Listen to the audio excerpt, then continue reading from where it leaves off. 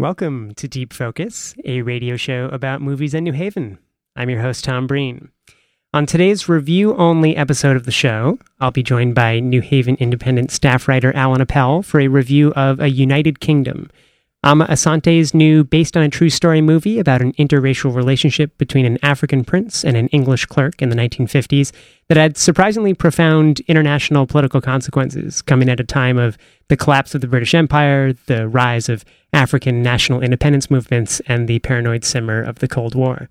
But before we jump in, Alan, it's great to have you back. I feel like we haven't had you on in a couple weeks. Were you away on vacation or elsewhere? Hi, Tom. In the world? Yeah, we were in Florida, where the only movie I saw for 10 days was Nocturnal Animals. Do you want to give us a very quick, did you like it or didn't you like it? I think we spoke about that on the show. I think Lucy and I reviewed it. Did you? This is the Tom Ford, Jake Gyllenhaal movie that is kind of crime stories nested within very beautifully shot crime stories. Right, highly designed, highly produced, and Tony Lane in The New Yorker, I think, got it absolutely right when he said, there's less there than meets the eye. Tom Ford is, I think that actually there may be some relevance to that comment, whether it's true or not in its application to a United Kingdom. But we're also going to be talking today about a beautifully shot and composed movie, maybe Correct. Almost to its detriment. But this is much like Tom Ford, who's a professional fashion photographer, Ama Asante knows how to present people and characters and scenes and images in just a pretty breathtaking fashion. Right. I think when you go to the movies, as opposed to picking up a novel, you expect to have visual pleasure, and the first responsibility of the movie is to deliver it, which certainly is done in Nocturnal Animals and as we'll discuss in United Kingdom. But then after you've checked off the pleasure, you really need to be swept along in narrative as well. Well, let's see. Let me give a brief background for people who haven't seen the movie yet, and then we'll jump into our conversation. A United Kingdom, the new movie by Ama Asante, stars David Oyelowo, probably best known for playing Martin Luther King Jr. in Ava DuVernay's Selma from a few years ago.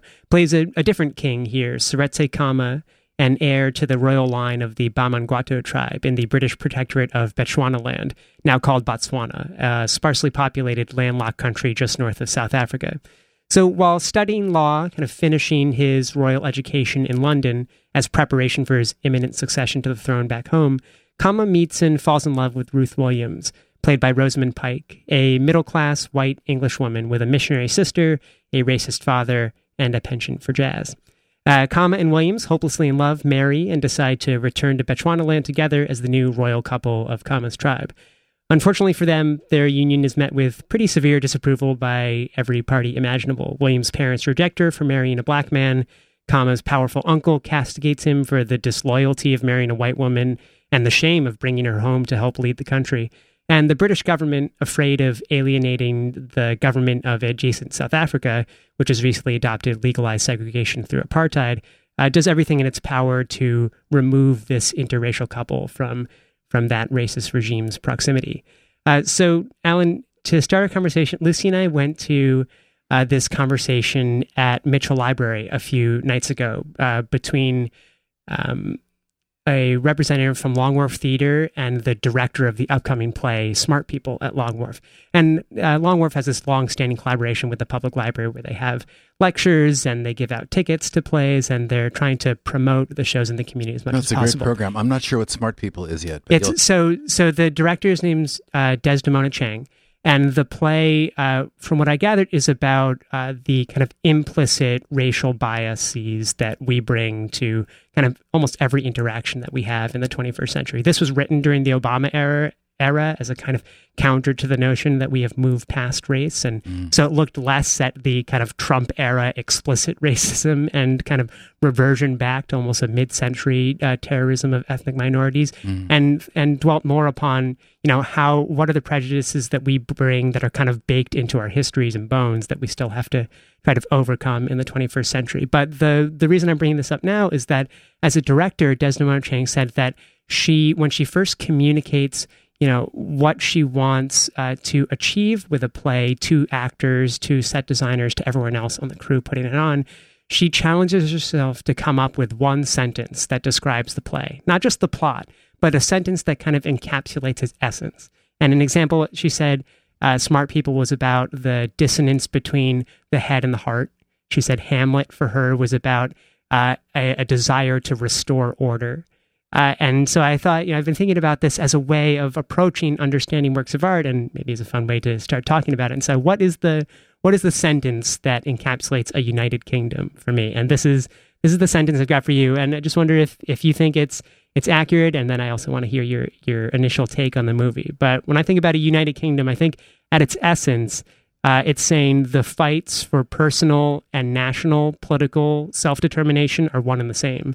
And enemies of kind of national sovereignty are the same enemies of personal freedom and of social and cultural freedom.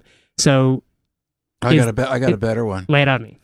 And also tell me what you think of the movie. Is that accurate? Is it tying together personal and political? Like, is that what this movie's getting at? And then what do you think of the United Kingdom? Yeah, well, not a better one, but I think maybe it's just the same thing in simpler words. It's sort of, I would say... if you could speak right into the mic. Oh, yeah. I would say love conquers all, but it takes a lot of politics. And, that's, I think that sort of summarizes the film, but I'm not sure it's so successful at the challenge of the film then is to take the personal story of these two people, interracial marriage, and tell that story in the context of the fight against basically apartheid in Africa at the beginning of the moment when South Africa post-war World War II is flexing its apartheid muscles. I mean, that's the challenge of the film, and I thought actually that our learning about this episode of what happened for the creation of Botswana. In relation to South Africa, that political story was more gripping in many ways than the personal love story. That to me was the problem with the film. So that's the challenge of a lot of based on a true story movies. And I know that this is a complaint that Lucy brings up often when she's unsatisfied with that type of adaptation, which is, I wish I had just watched a documentary about it, or I wish I had the information, the nonfiction information delivered to me in maybe a more compelling format than this, fictionalized adaptation. Not that they're, I don't think they're playing too hard and loose with the facts. I think there's a very important discovery of natural resources that comes towards the end of the movie. Right. And I think that happened, a good decade after the time. But she's right in the sense that your experience begins with after the credits or at the very first thing you see is based on a true story or inspired by a true story, and then you see this film, which takes which gives you license to take fictional departures, and then the way it ends usually is you get to see documentary photographs of the real people on whom the actors are based and on whom based on which they were cast. And then your mind... Which is a delightful gimmick that lots of movies employ. I mean, we brought this up with the Clint Eastwood movie, right? With Sully. At the end of Sully, they showed... right, and we did it with Hacksaw Ridge. Hacksaw Ridge. Right? I mean, it's a whole other discussion about, is the movie an alternative reality or an alternative fact? And what is it that's sort of required to remain true at the heart of something, even while it makes its departures? And I don't know anything about the creation of Botswanaland. The pleasures of the movie for me was to learn this story, that it even existed. It's wonderful.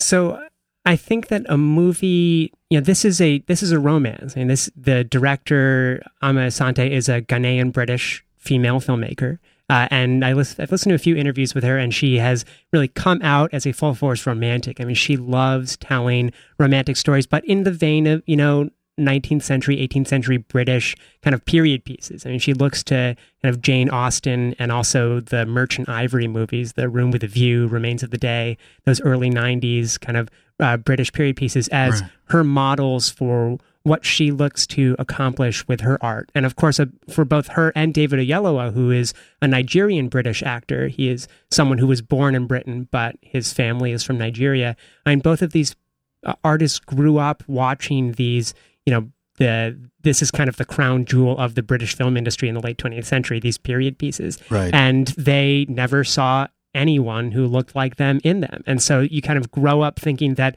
there simply aren't black people in 18th century, 19th century Britain.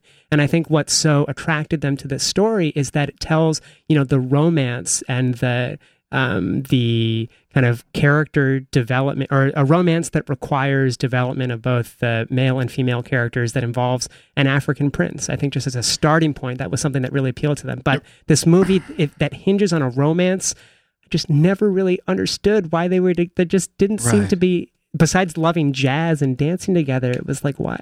Yeah, no, you put your finger on it. Believe it. I mean, she's put David Oyelowo in the most beautifully pressed shirts. Oh, those three-piece suits and the trilby. I mean, no matter what the guy is doing, he looks like he just stepped out of the shower and just got dressed, putting on his clothing from Savile Row or wherever. But which is not a minor accomplishment. I mean, I think it's beautiful takes a to visual, look at. A keen eye, just like with Nocturnal Animals. I mean, all those people, that art world, that contemporary LA art world that he's kind of lampooning in Nocturnal Animals, all those people are dressed, meticulously. Oh, they're all in black. They live in kitchens where there isn't a crumb on a counter. We're going to talk about Nocturnal Animals, but the attention to a visual detail is in color, especially the contrast between the kind of hard granite grays of London and the blazing sun, beautiful, beautiful, bright lights of Bechuanaland of Central Africa. Yeah, and one of the private pleasures for me was that I remember having a stamp collection, which I'll never forgive my mother, may she rest in peace, for throwing out. But in my stamp collection, I had stamps from Bechuanaland, or whatever it was called. I think it was spelled BEA or BEAUCH. Bechuana, Bechuana, and then land. So this is contemporary Botswana, but when it was under the British Empire, it was called Bechuanaland. I had all those stamps, and I never knew until I saw this movie that those stamps it came from what eventually became Botswana. But to get back to the question that you asked, yes, the problem here is that in the first 20 minutes of this film, we're asked to believe, the filmmaker wants to persuade us that as radically different as the worlds that these two people come from, as per your description, that it literally is love at first sight. I mean, Rosamund Pike walks into a jazz club after we've learned, her sister's a missionary, her dad's a racist, and after we've learned who David Seretse Khama, who's the prince in waiting, or the regent, or whatever you call it. They look at each other across they exchange a couple of looks, and we're asked to believe that there's some chemistry going on here that overcomes all these vast worlds of difference. And if you don't buy into that, which alas I didn't buy into, and in fact I tried to figure out what my problem with the movie was until the very end, but I realized is I just don't see the chem. Now maybe it's the acting, maybe it's just insufficient time spent in given to them, and they didn't have enough dialogue maybe to discuss what there was between them. But this love at first sight is a no sale for me, and that's the real problem. Well, I think one of the challenges that the movie may not necessarily overcome is that most of the story involves the characters separated. I mean, that is where the drama comes, and that the British Empire kind of lures Seretse Khama back to London to petition for his right to rule his country. And for a good half an hour, 40 minutes in the latter half of the movie, the couple is separate. And of course, our focus is supposed to be on how, Ruth Williams, played by Rosamund Pike, the white English woman, who is now, the heir apparent queen of Bechuanaland, has to kind of earn the trust of the people that she's around. So there are various, again, very well composed scenes of her, giving birth and then rocking her kid in a circle with all of the other, Botswanan women who are also rocking their kids, to kind of go to each store. And one of the very few small moments that I absolutely loved is when we see Ruth Williams practicing her royal wave, kind of imitating like the Queen of England, but I guess how she transposes it to Botswana. And then we see her actually put that into practice when she goes to a store to buy some, flour, and she can barely lift her arm. She's so nervous. Those details I thought communicated so much. Maybe they weren't enough. They did, and there was actually a potential for so much more there, because this is like every little English girl's dream to become a queen, right? And this sort of like a cut above an English shop girl, in a kind of 19th century manner. Here she is becoming a queen, but what is she queen of? She's queen of a place that basically has 19 cars, 121,000 people, we learn, in the space of in a country the size of France. So it's her little kingdom, and she spends the entire movie with eyes wide open in a state of kind of radical amazement. And I think, I think is she in shock? I don't sense the arc of her adjustment to this new status. She doesn't she doesn't act queenly. She just wants them to like her, and she has to overcome the racial divide. And you're right to point out that these characters, after they meet and fall in love with a love that we're asked to believe binds them through all the opposition from all the politicians, what we really see is, at least in her case, her coming into her character. We see that as her doing it separate from him. These moments when she has to overcome the racial comments of the other white women who are the wives of the local British administrators, those to me were among the most powerful. When Kama's sister is insulted by the way the two white women have addressed her as if she was somehow servile, she reminds them she is a royal daughter. I think that maybe the problem is that with, our two main characters separated for so much without adequate development of some of those secondary characters, the conflict never really rises to a point of kind of real stakes felt by the audience, because the two people that we feel the stakes between are apart. But one thing I so appreciate about the perspective of Asante and Oyelowo here is that when we're talking about Ruth Williams' adjustment to being the queen of Bechuanaland, it's never an adjustment, at least I didn't get this sense, it's never an adjustment of how am I, a kind of properly brought up British woman, going to adapt to this relatively barren, desert landscape in southern Africa.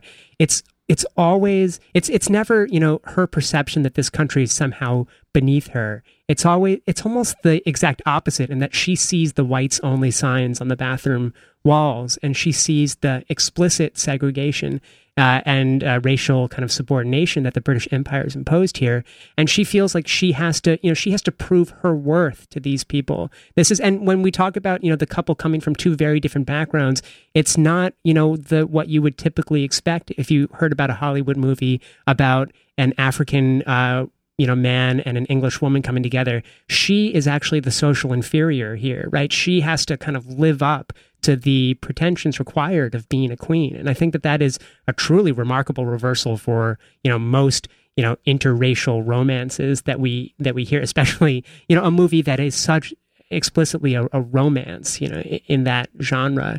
To have the white woman kind of living up to the African prince, as opposed to the African prince having to kind of understand the ways of the quote unquote like civilized British Empire. But I want to talk about this movie as an interracial romance movie, because your favorite movie of last year was Loving. Exactly. Loving, by Jeff Nichols, about the landmark, the couple at the center of the landmark Supreme Court case in Virginia that kind of got rid of the anti-miscegenation laws in this country. And last week, I had Mercy Quay and Preston Wilson on, and we were talking about Get Out, which is Jordan Peele's new kind of horror satire about an interracial couple where the black man from the city goes to meet his girlfriend's parents in the suburbs. And it's a horror movie. It's a straight out horror movie where it's kind of a riff on the Stepford Wives, where you go out to this, supposedly idyllic area and you realize that they are animated by much more than just,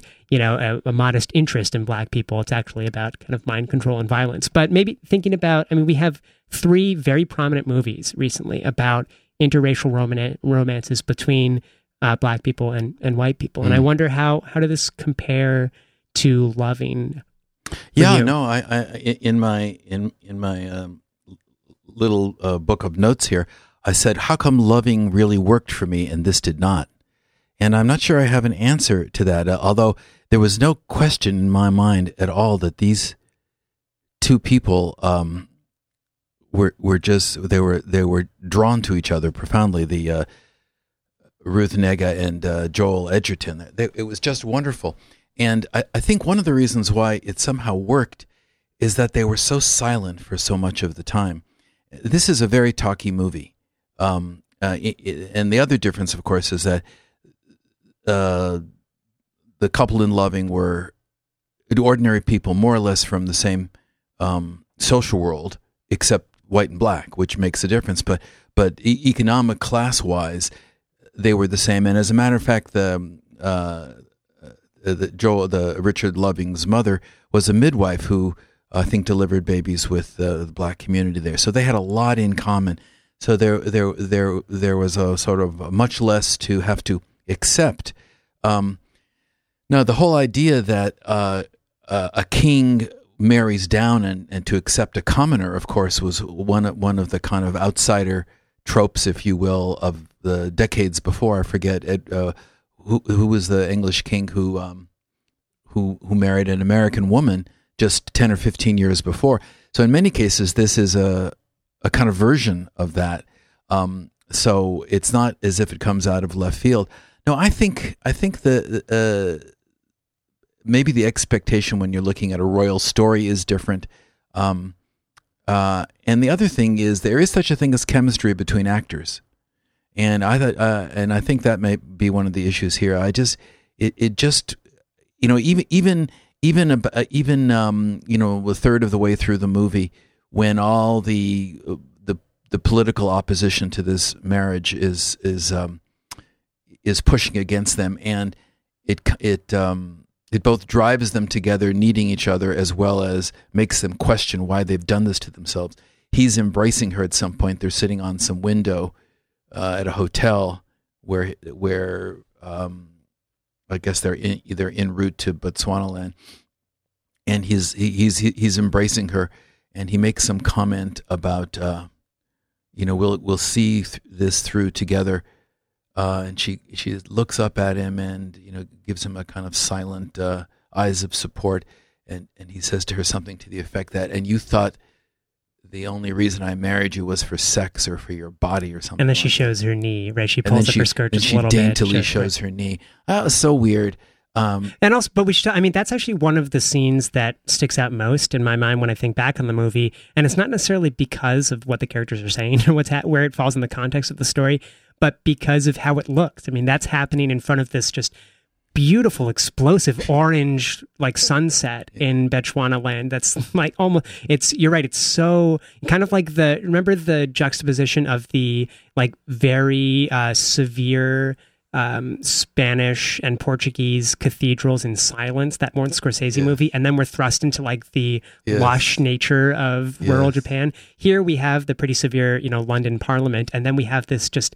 I don't think it's a fetishizing the naturalism of Africa in the way that Silence was playing with that fetishism of Japanese kind of connection to the land. But here, undoubtedly, it's inescapable that the colors and the hues and the just visual, it's just explosiveness of the Bechuana landscape affects every single scene there. And right. It's the key thing that you remember almost to the story. Well, that's century. right. And you could make a case for her saying without saying it, but saying it through those means, the visual means that you just referenced, that the darks and the grays of London stand for racism and the world of her father, and love and freedom is the African sunset and the savannah. But here's the thing that occurred to me finally after thinking about what my problem with the movie is, and that is, I I think I asked myself the question when they fell in love, and you got a sense of the opposition that was mounting against them. That South Africa would find it intolerable that a neighboring land would have an interracial couple as their royal couple, and they would not accept it. When you got a sense of that, I think I asked myself, again, only becoming aware of it at the movie's end when I said, why wasn't I enjoying this movie? The question was, might the attraction have been not just love at first sight, which the director wants us to believe, but would he in fact, maybe he wasn't even conscious of it, and why didn't the movie discuss the possibility that he deliberately chose a white woman in order to exemplify the post-racial world that he wanted to establish in Botswana, a world where it's not white and black, but free people. And why didn't they discuss it? Nobody discusses it. No, that's not true. I think that there are debates between. We haven't mentioned the uncle character at all. There's the Seretse is an orphan of sorts. I think his biological parents died relatively young, but he was raised by his uncle, who is the current kind of king or leader of this tribe, and he's going to inherit his role. And again, the uncle, he has a pretty important role in the first third, and then he kind of disappears for almost the rest of the movie. But his main contention is that he's just completely baffled by Seretse's choice of a white woman to lead, to help him lead this country. And I believe he accuses him at one point of looking outside of his tribe, looking outside of darker skinned people because of some like latent psychological concern of it, why can't you find your proper mate here among this group that reveres you, that's looking to you for guidance? Why do you have to go to our kind of imperial overlords? And of course, Seretse is making the exact opposite argument, in that he's saying, you, uncle, by agreeing to have this kind of nominally powerful position in a larger, governmental structure that ensures your subordination, and that you are just kind of a peon to the actual rulers of Bechuanaland. You are the ones playing into the imperial fold. But that debate wasn't at the center of the movie, but I found it a really interesting one when it did come up. But I don't think they drilled down on it and use it in ways they can. I mean, Kama, it just insists that I love my wife. Yeah. I just love my wife. He never says, I love my wife, and this helps us. It's like the elephant in the room of the movie that is ignored too much. Well, so actually, let me first say that you're listening to Deep Focus on WNHH-LP, New Haven's home for community radio. I'm talking with New Haven Independent reporter Alan Appel, Alan Appel, about A United Kingdom, the third movie in really as many months about very prominent interracial relationships. And Alan, it's so funny that you bring up the line, I love my wife, because do you remember, I'm thinking about the differences between Loving and A United Kingdom. And Loving has been universally praised, I think, by critics like us as the height of understatement, right? These are characters who kind of, because of their socioeconomic environment and just their natural personal temperament, they do not say a lot of things. But I know what you're going to say. We've been doing this. I know what you're going to quote. The one, like the big speech of Loving, right? In the climax of the movie, because we praise Loving for not being a courtroom drama, right? It is about the actual life lived and the dignities and indignities of love versus a law that proclaims that these two people cannot love one another.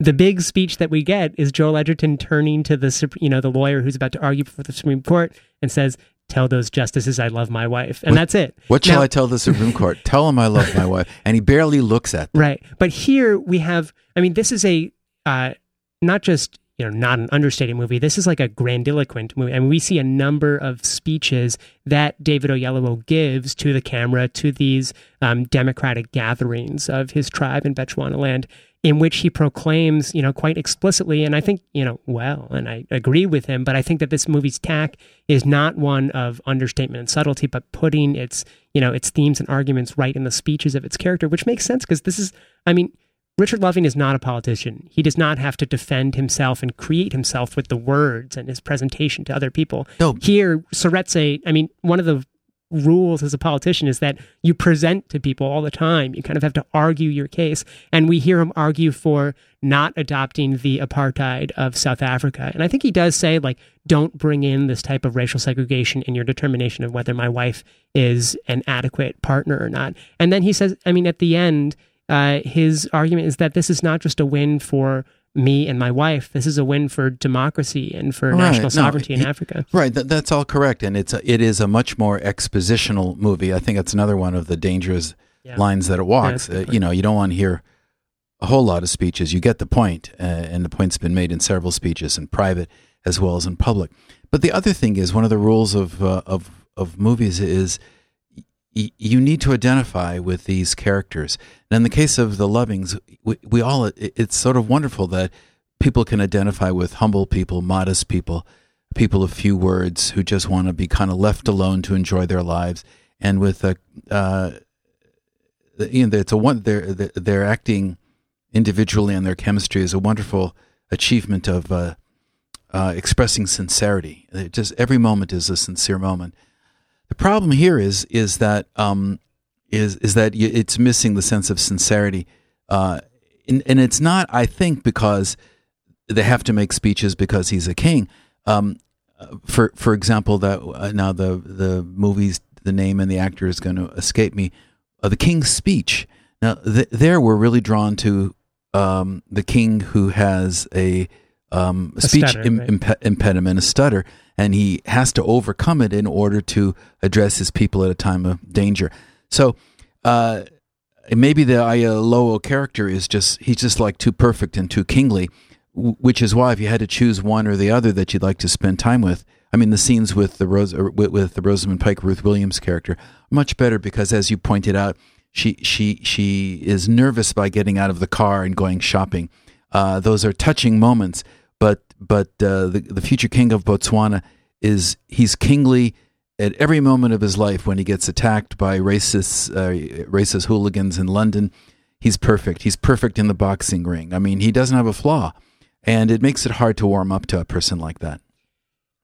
I don't want to end our conversation before we talk a bit more about the historical context that this movie is in, and also what it reveals about really I was so fascinated the relationship between the kind of waning British Empire and South Africa and everything. This is again this is the kind of elephant in the room for the whole movie that maybe isn't explored thoroughly enough. But the reason why the British, the representatives in the British Empire have convinced themselves it's necessary to dissolve this relationship is because they're afraid that South Africa, which is an explicitly racist regime, is going to leave the Commonwealth and somehow be more welcoming to the Soviet Union. And this is the early 1950s and fear of, Cold War incursions into Africa.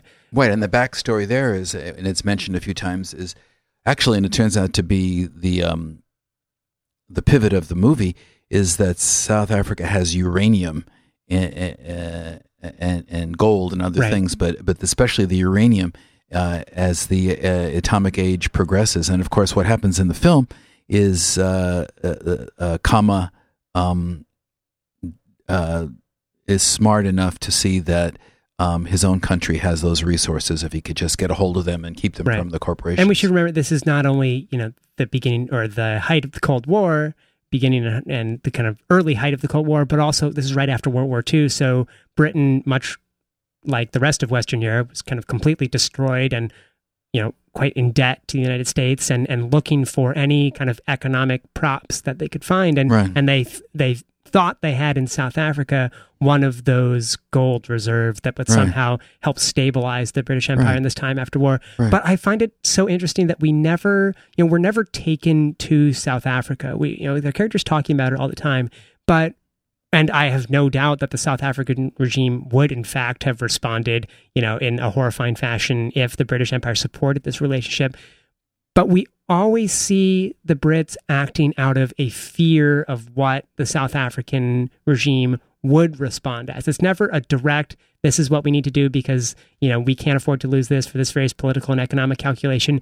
It gets down to these horrible compromises with racist and almost like fascist regimes that the U.S. and that England made throughout the entire Cold War. I mean, think about all of the kind of leftist governments that we deposed in South Africa and propped up with these horrible, right-wing regimes because of our fear of communism, being the defining political characteristic of that era.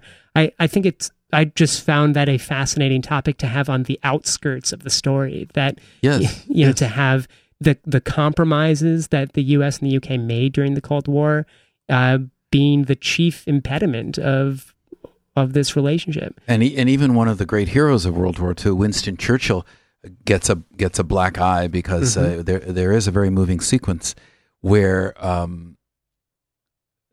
politically Aiello and his wife are separated, not being allowed back, and then we have the intervening British election between, I guess, Churchill's Conservative Party and the Labour Party, and Churchill campaigns on the theme that the husband and wife, the king and his wife, must be reunited, and everybody loves Churchill, and they're all listening to see if Churchill will win, and there's some old-fashioned movie sequences here where you see the front pages of newspapers moving by, and the pages are flipping, and time is passing, and all that political context is being conveyed in that. I love it, that wonderful 1930s style that she has embraced. It's full of kind of quotations of movies that she's paying a kind of homage to. But everybody is sitting around the radio. Lo and behold, Churchill wins, and then he decides, again, as you point out, for political reasons, that they cannot be reunited. So it's the nasty post-war political world comes crashing down on this couple even then. I just think that's a really interesting counterpoint to Loving, where the racism in this movie, I wonder if it's almost a genre consequence as well in a romance. The racism, it's malevolent, but it's like primarily strategic. And these people are buffoonish, and their buffoonery has very serious negative consequences for our characters. But there's something about the racism as portrayed in Loving that seemed to get at something even more insidious in the American character. It was almost like do you remember the sheriff character in Loving, who looks with he doesn't even look with just straight up hatred. It's this, this conviction that black people are just genetically inferior to him, and he needs to do everything he can to preserve this separation of people. He communicates a physical, visceral racism, a kind of biological disgust. Now, maybe that's the American version, maybe because there was so much interracial intercourse and a kind of weird guilt that is compensated for by this kind of pronounced hatred. Whereas the British officials, they're snooty and they look down their nose. It's distasteful because their whole experience of other races is, through this kind of genteel imperialistic education. There's more of a remove from it somehow. But it makes it it makes them seem more buffoon-like and rigid. In fact, all the scenes with the characters who don't want to say what's really on their mind about race. I mean, they're pretty stiff. I think the different, and one of the differences I've located for myself is that watching a movie like A United Kingdom, I see the overcoming of racism as an inevitable consequence when you have people of like courage and moral fortitude and honesty.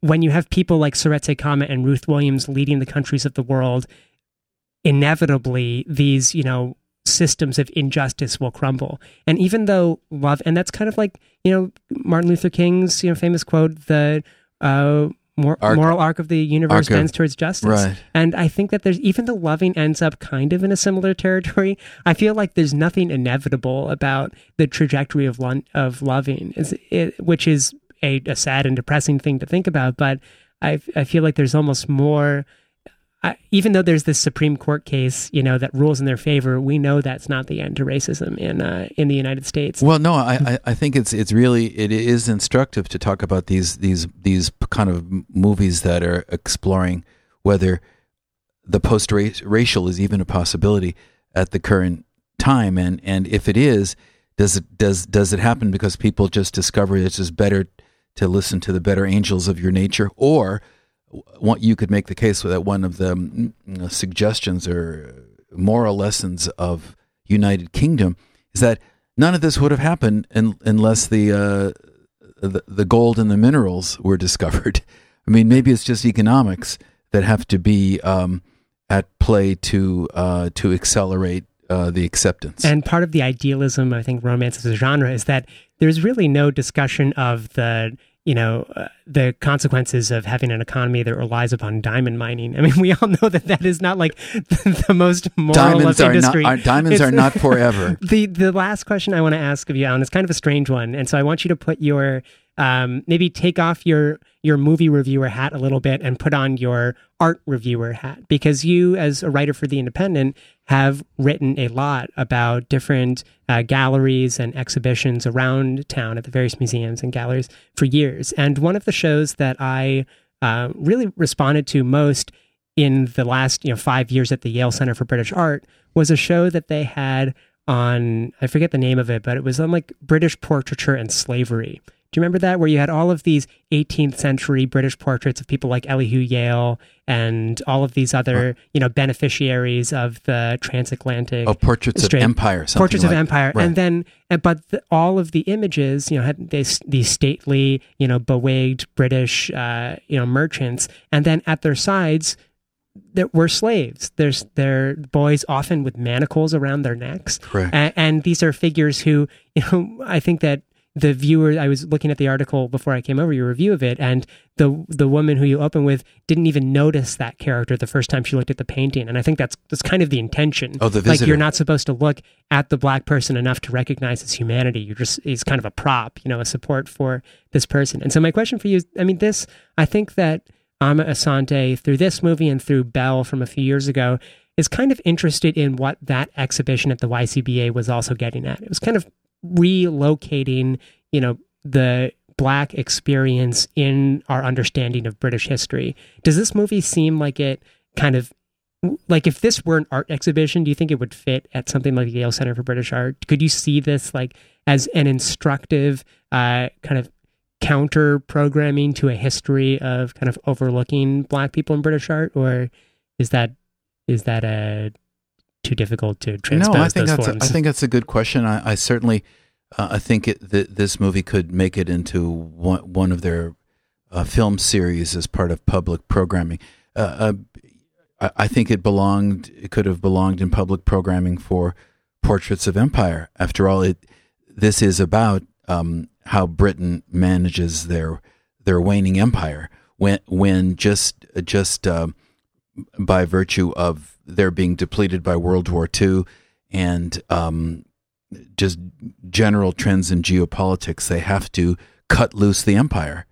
And though slavery is never mentioned, I feel like it's always at the tip of people's tongues when you are talking about the history of the British Empire and Africa. Right. And in fact, what that brings to mind, one, for me, of the many, many speeches that these characters make, one of the most moving is when the Ruth Williams character she's been alone in Botswana while her husband is in England, and she's about to give up, but she is encouraged by the king's sister to stand up and to fight and to make this happen. So she makes a film in which she addresses the British public, and she says, she makes the case not just that she should be reunited with her husband, but that this country deserves its independence, deserves the king that it wants, because 10,000 of its men served in your military, and let's not take that kind of stuff for granted.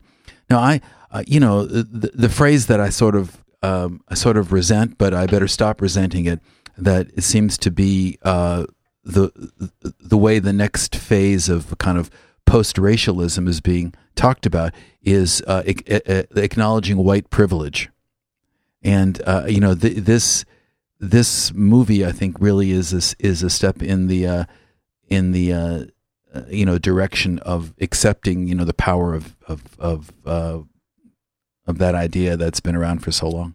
Well, United Kingdom is playing at probably a theater near you and in downtown New Haven included. So, even though this isn't a movie that I think more like generically than anything else I may not have responded to as much as others, I think it's worth checking out. It's certainly a remarkable story and a remarkable achievement for, a British female director of color and a British, actor of color with Nigerian roots to have put on such a splendid and maybe not riveting telling of the story, but certainly an important one to think about. So, yeah, if you check it out, let us know what you think. Reach out at deepfocusradio.com, and we'd love to hear your thoughts on the movie. Alan, we did it. We talked for 40 minutes or 45 minutes about a United Kingdom. Well, it's a great chapter in history that most people don't know about. Yeah. Thank you. Yeah, thanks. So we will be back with you next week, and you can find a complete archive of Deep Focus shows at www.deepfocusradio.com. Coming up next is Elise's Culture Cocktail.